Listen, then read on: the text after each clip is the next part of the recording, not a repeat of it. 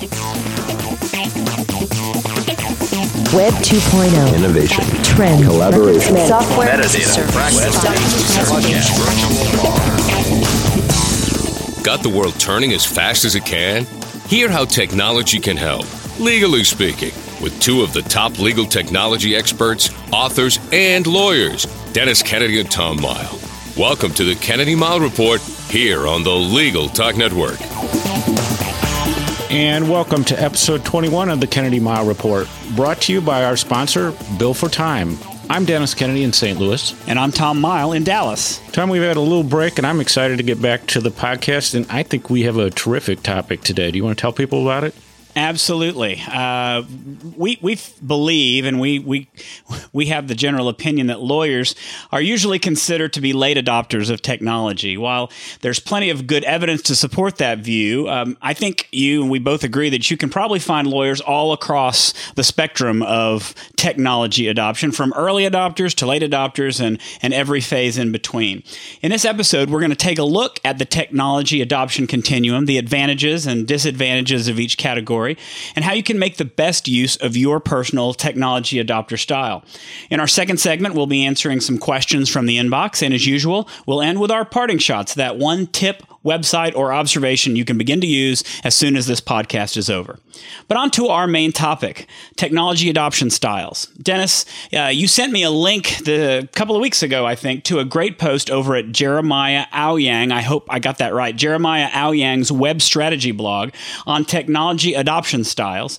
He sets up a matrix of different technology adoption styles and gives a really good description of the benefits and the downsides of each style.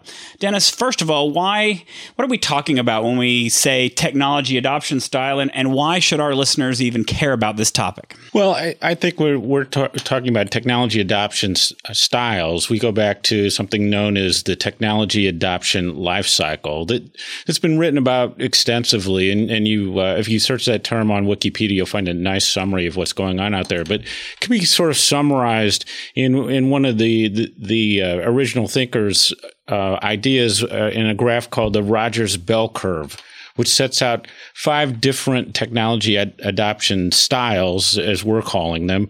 And it sort of shows the life cycle of how a technology gets accepted, from going from the very earliest adopters through the very latest adopters. And there's a nice bell curve distribution of those styles where you really see transitional phases in the adoption of a technology. Jeremiah's post is terrific. He focuses on social technology and the adoption of that. But the same things, I think, apply, Tom, to legal technology as well. Do you want to let's run people through the different stages. Sure, I'll take the first couple of stages. Over on the left side of that bell curve is where you'll find the innovators. The innovators are the first to any technology. You'll see once you go look at this blog post and the diagram that really only is about 2.5% of the adopter population. They're always the first people to take on new technologies. They are considered the thought leaders in their field in terms of that technology. But the downside for them is that it's costly in terms of time and effort. There's no one who's blazed a trail in front of them, and so they are in a position where they're having to learn it all themselves. And they get a lot of the benefit and the glory from doing that. The next group, where I think a lot of us, and I would probably put myself into this category more than in the innovator category, is the early adopter category, where you'll find, according to the Rogers adoption curve, 13.5% of all of us. These are also people who are thought leaders. They're trying out this technology in a thoughtful way because the innovators have suggested that they use it. They reduce their risk by not coming in first. They're not doing it the first time, so they are learning from the mistakes that the innovators may have made, and they are then therefore not spending as much time or as much money probably on the technologies that they're using. probably one of the big categories after that is early majority. Early majority takes up 34% of the adoption curve. Now, they are going to adopt faster than the mainstream, so that's why they call it the early majority. The mainstream, it comes later.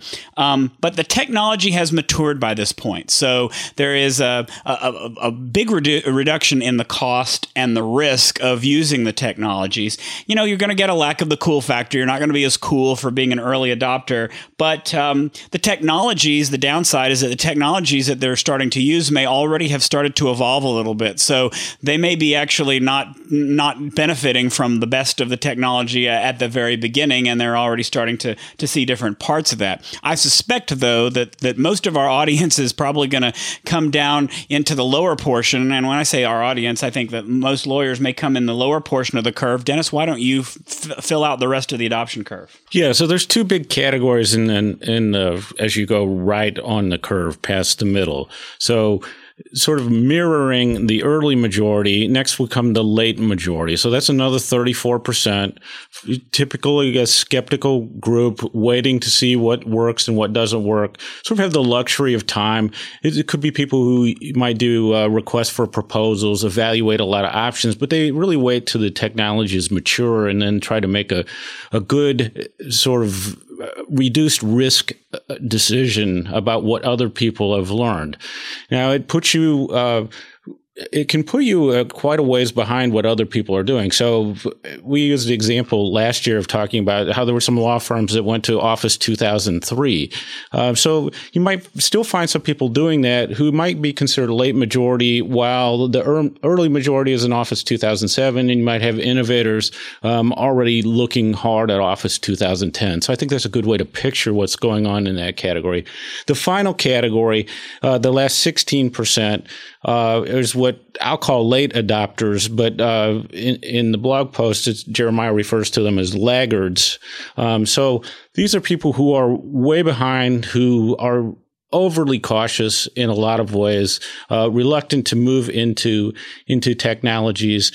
Jeremiah's post gives as the example the people who in 2010 are looking at blogs and Twitter and other social media. So it's kind of already happened for the vast majority of people, but they're starting to move in there. So here's the people who really value reduced risk, standardized approaches, and being ultra cautious. So the trade-off is that you're being really cautious. You value stability, but technology could have moved beyond you in a number of different ways.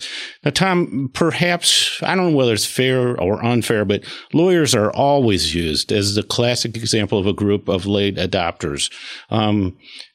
Let's talk about that a little bit. Well, I think you're right. And I think there's a couple of reasons for that. And I'm going to, in a second, talk about why I think that's changing a little bit with the dawn of social media and the availability, the easier availability of tools on the internet. But, lawyers are the consummate risk managers. They deal with risk in their profession all the time. And so as a result, that's, as you look at the Rogers adoption curve, that's one of the things that affects when someone's going to adopt a technology is the level of risk involved. And I think that speaks volumes about why lawyers tend to be on the far right side of the curve.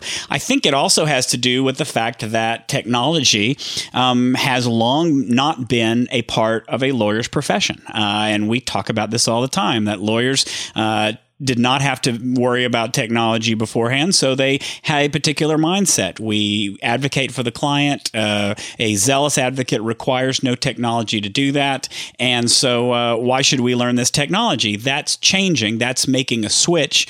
But I think that when you put those two things together, sort of the risk aversion and the fact that lawyers have never been technology experienced for longer than other industries, I think that's why we wind up being in, the best example of the laggards or the late adopters. I think though, Dennis, and do you agree with this, that number, I think, may be starting to change a little bit, and we may be seeing more lawyers who are adopting technology sooner than that. What do you think? Yeah, I think that gradually. I mean, I think we're seeing some shift in that, and our perspective is skewed a little bit because of some of the people we know and talk to who are really to that left-hand side of the curve. But I think with the impact of the economy over the last year, people looking to technology to sort of freeze there's been on technology maybe for the last year or so in the legal profession. Probably look at electronic discovery as a driver. I think lawyers are looking again to technology, and that's why I think something like this approach of technology adoption styles can be really useful to lawyers who are trying to plan things, to get a sense of where they are. I mean, I still tend to think of lawyers as in this, in that, on the right-hand side of the curve for the most part, if you think of the profession. But I also think that it's really unfair to label people in one category or another. And I think that you and I are really great examples of that, because I think that people often would say, Tom and Dennis probably fall in that innovator category or early adopter at worst. And so we thought it'd be kind of fun, Tom, to talk about whether we really consider ourselves early adopters. How about you? I think there's a lot of times I'm just thinking about something and you're already trying it. Well, in terms of being an innovator, what I was going to say earlier about sort of what I think is the change that is happening to lawyers is the internet makes it easier for us now to become innovators or early adopters. We're not the ones who are coming up with the tools, but, when I see a new service or a new site online, I am much more likely to go try it because of the nature of the tool now. I'm not having to purchase a license. I'm not having to go to a store and buy it. I can either download it to my computer instantly, or it's a web service that I can use for free. So it makes it a lot easier for me to be an innovator or early adopter. I would say, back when I started my blog back in 2002, I would have been more of an early adopter because blogs, started it probably in 2000, maybe a little earlier than that. And so I was following on the heels of what others were doing and learned from what they were doing. Nowadays, I think that the availability of these tools on the internet, I'll read a blog post about, hey, this new site just debuted. I'll go check it out. Usually it's free. Usually there's an easy barrier to entry, or should I say no barrier to entry. And I can start trying that tool immediately and see whether it works in my workflow or works for part of the job that I'm doing. So I think that the technology has made it easier for me to move maybe closer from early adopter to innovator. But it's not necessarily my mindset. That's just the technology that's available. What do you think? Well, and those are good points. And I think also in our cases that it's kind of the people we hang out with make it easier for us to go to the innovator or early adopter categories. Because there's somebody who's we're able to try it with, or who's maybe looked at it at least once and said, hey, this might be interesting. And so I think that makes it a little bit easier. I find myself in this big continuum, which is how I advise people to think about technology anyway. So in my case, I got to say that people probably think of me as an innovator, and there's probably some good reasons for that. I think I tend to wait a little bit and probably fall in the early adopter category because I like to see what's going on with people, see if the technology is getting traction. But as people know, when it comes to using telephones and stuff like that, I really struggle with that. And I'm totally behind the curve on using phones because I don't like it. But in other categories, I fall in different of the categories. So, I think if you start to think of it as this continuum and see where you fall in the range and in different areas where you fall in those ranges, I think this starts to become really useful to you as the way that you plan technology. And so you may find, like in my case, I know, and I think we're a little bit different on this, Tom, is that I'm a big browser fan, and you're always going to find me with the latest beta version of every browser, and that's what I use on the internet. And I'm used to that. I know that other people don't like that at all. And I think that so there's areas that you have areas of comfort, where you're willing to be more innovative. And then I also think that if you look, and this is true in my case, in areas where stability and predictability are the biggest concerns for me, I go way to the right on the curve, and I'm reluctant to move away from things. Well, and I think that there's a certain, if I could be a contrarian here for a minute on, I think that you and I would probably advocate that lawyers try to learn about new technologies and adopt them as early as they can.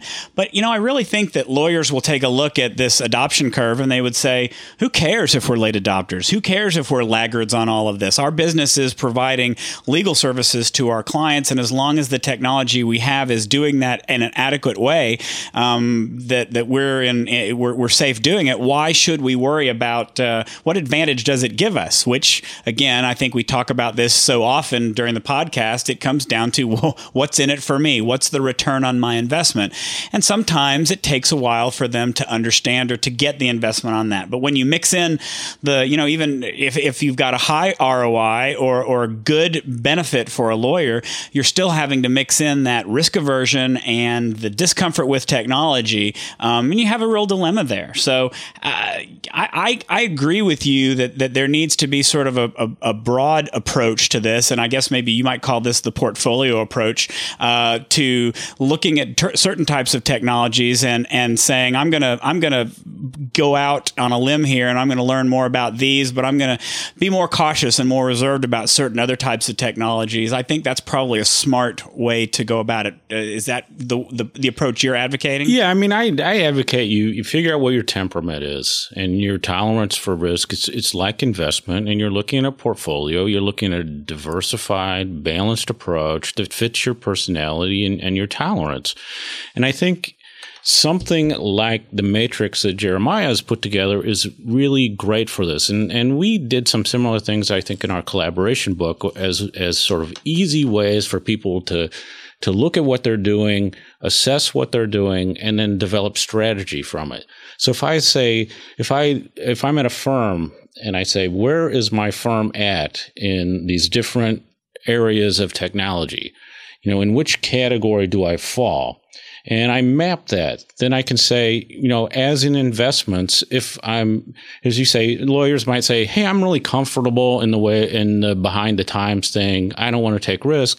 But if your clients are doing something else, your competitors are doing something else, that may not be as safe as you think. But I think if you map those out, even just putting dots in the different categories, you can say, hey, our portfolio is really overloaded in the behind the curve, or on the right side of the curve as opposed to the left side of the curve.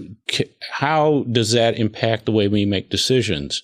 And so I think it can be an incredibly useful exercise for lawyers and firms looking at technology to say, what are we doing? And I think ultimately this is a good thing, because if you say, it's one thing to say, oh, I'm not comfortable with risk, but if I see the description of my firm as falling in the laggard category with nothing that's innovative or early adopters, that makes me wonder, and really start to question the approach that I have. Well, I think that developing a matrix and going through that exercise that you described is a good New Year's resolution for our listeners and for lawyers and law firms in general.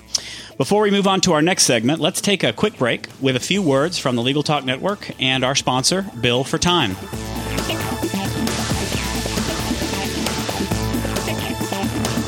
Bill for Time tracks, organizes, and invoices your billable time online. It's accessible, customizable, and mobile. Qualities you need when you're in and out of the office. All Legal Talk Network listeners get a total of 60 days free for the light or professional version. Go to billfortime.com/legaltalk and type in Legal Talk as the promo code to take advantage of this special offer. That's Bill, the number 4, time.com/legaltalk, and use Legal Talk as the promo code. Are you interested in sponsoring programs on the Legal Talk Network? We'd love to have you on board. Contact our sales department today at 781-551-9960.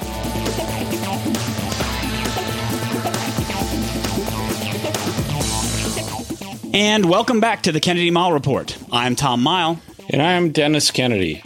And Tom, I understand we have a few questions in the inbox this week. We certainly do. First, we have a question from Michael Stars, who is curious as to our thoughts on a Windows 7 Starter Edition, which came preloaded on a netbook that he bought for his wife. Some people say dump it and load XP. Others say upgrade to full Windows 7. He asks us what are our thoughts on the subject. Dennis, what do you think? Well, I think that version of Windows 7 is really designed for netbooks. So my inclination would be to say, go ahead and use it and see how it works for you. I mean, I don't like the idea of sort of going down to Windows XP. That's if you have a netbook, you kind of want to connect to the internet, do simple things. So I don't think you need to be so concerned about the operating system. I don't know why you would take on the task of actually doing a downgrade, or for that matter, doing an upgrade to a full Windows 7. I mean, netbook has limited utility. Microsoft has put together a version of Windows 7 that's designed for netbooks. To me, that seems like it'd be a great way to go. I mean, as long as you're buying a netbook from somebody who's preloaded that starter edition and you have sufficient memory and the other requirements, which I'll assume for purposes of this question. Well, and I think we're going to post a link in the show notes where Maximum PC does a test on what's the best operating system for your netbook. And they come to the conclusion that it's neither Windows 7 nor XP, but they recommend that people install Ubuntu as the most effective operating system. If Ubuntu is a little too out there for your tastes, they recommend, and I agree, that you stick with Windows 7. XP is just a downgrade in terms of both performance and speed, and Windows 7 is probably your best bet if you're going to go with a Windows product. We also, Dennis, had a related question from an anonymous listener who said, Dennis, in your recent article on Windows 7, did you really suggest that the new operating systems are going to bomb in law firms? Tom, one of the things I love about being on the internet is that you find yourself you read things about yourself, and every now and then there's something that's just the opposite of what you thought you believed. But I had written a column on Windows 7 for lawyers for my ABA Journal Technology column, and it was written several months ago because of the print times. And so I just wanted to do a piece that was, on its face, not a review of Windows 7 because I couldn't do that, especially given the timeline. And I wanted to do a piece that was sort of like, Windows 7 is definitely coming. Here's how you think about it. Here's how you make good decisions. Here's how you might consider your timing on that. So I was really surprised to see that people had interpreted that article to say that I thought that Windows 7 would bomb in law firms, because I think that, and I think if you go back to the podcasts that we've talked about on Windows 7 and the presentations I did last year, I think it'll probably take a couple of years, but I think in a couple of years you're going to see very widespread adoption of Windows 7 in the legal profession. I agree, and I will say that I was not one of those people who took that message away from your article.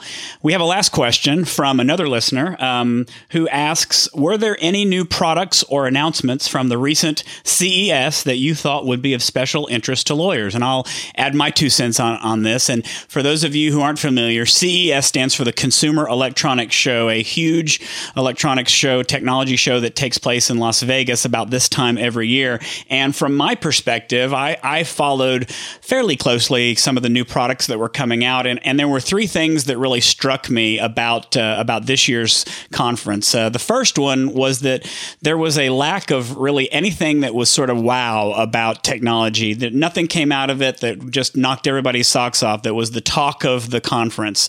The 2 products that I heard mentioned most often were 3D television. There are a number of companies coming out with products for 3D television. The obvious debate there is, are you going to have to wear those glasses when you watch television from now on? And there are some products that do not require glasses, which will be a very interesting development. I also discovered from reading about CES that there are probably about a bazillion new ebook readers that are being developed by different companies. And so within the next year, you can find a healthy competition in that market besides the Sonys and the Nooks and the Kindle e-reader books. I think that the other thing that I noticed about CES was the complete, I think that there was a hush because because we're all waiting for Apple to announce the debut of the tablet that keeps getting rumored at the end of this month. Dennis, did you come away with anything else from CES this year? I thought there was a discussion of this USB 3.0 standard, and devices finally starting to come out in that category, which will be a lot faster in transferring data. I mean, I think a lot faster and use less power. So I thought that was pretty interesting, and expect to see developments over time. I do not expect to see 3D TVs with lawyers wearing 3D glasses in the law office anytime soon. And I'm curious, because I'm a big tablet PC fan, but I'm curious to see whether the tablet thing actually happens this year, especially the slate factor without the keyboard. I really like tablets in a lot of ways, but the idea of just a slate tablet, I'm not sure that's going to get a lot of traction. I think there's some difficulties there. As you know, Tom, I don't know which category this puts me in. I suspect early majority, but I did get myself a Kindle finally at your recommendation. So I'm intrigued at how that's going to work. So, but I think that something in that category, an ebook reader, a tablet, something like that, may make sense. I think probably the Kindle may make more inroads into the legal profession than some of the other technologies.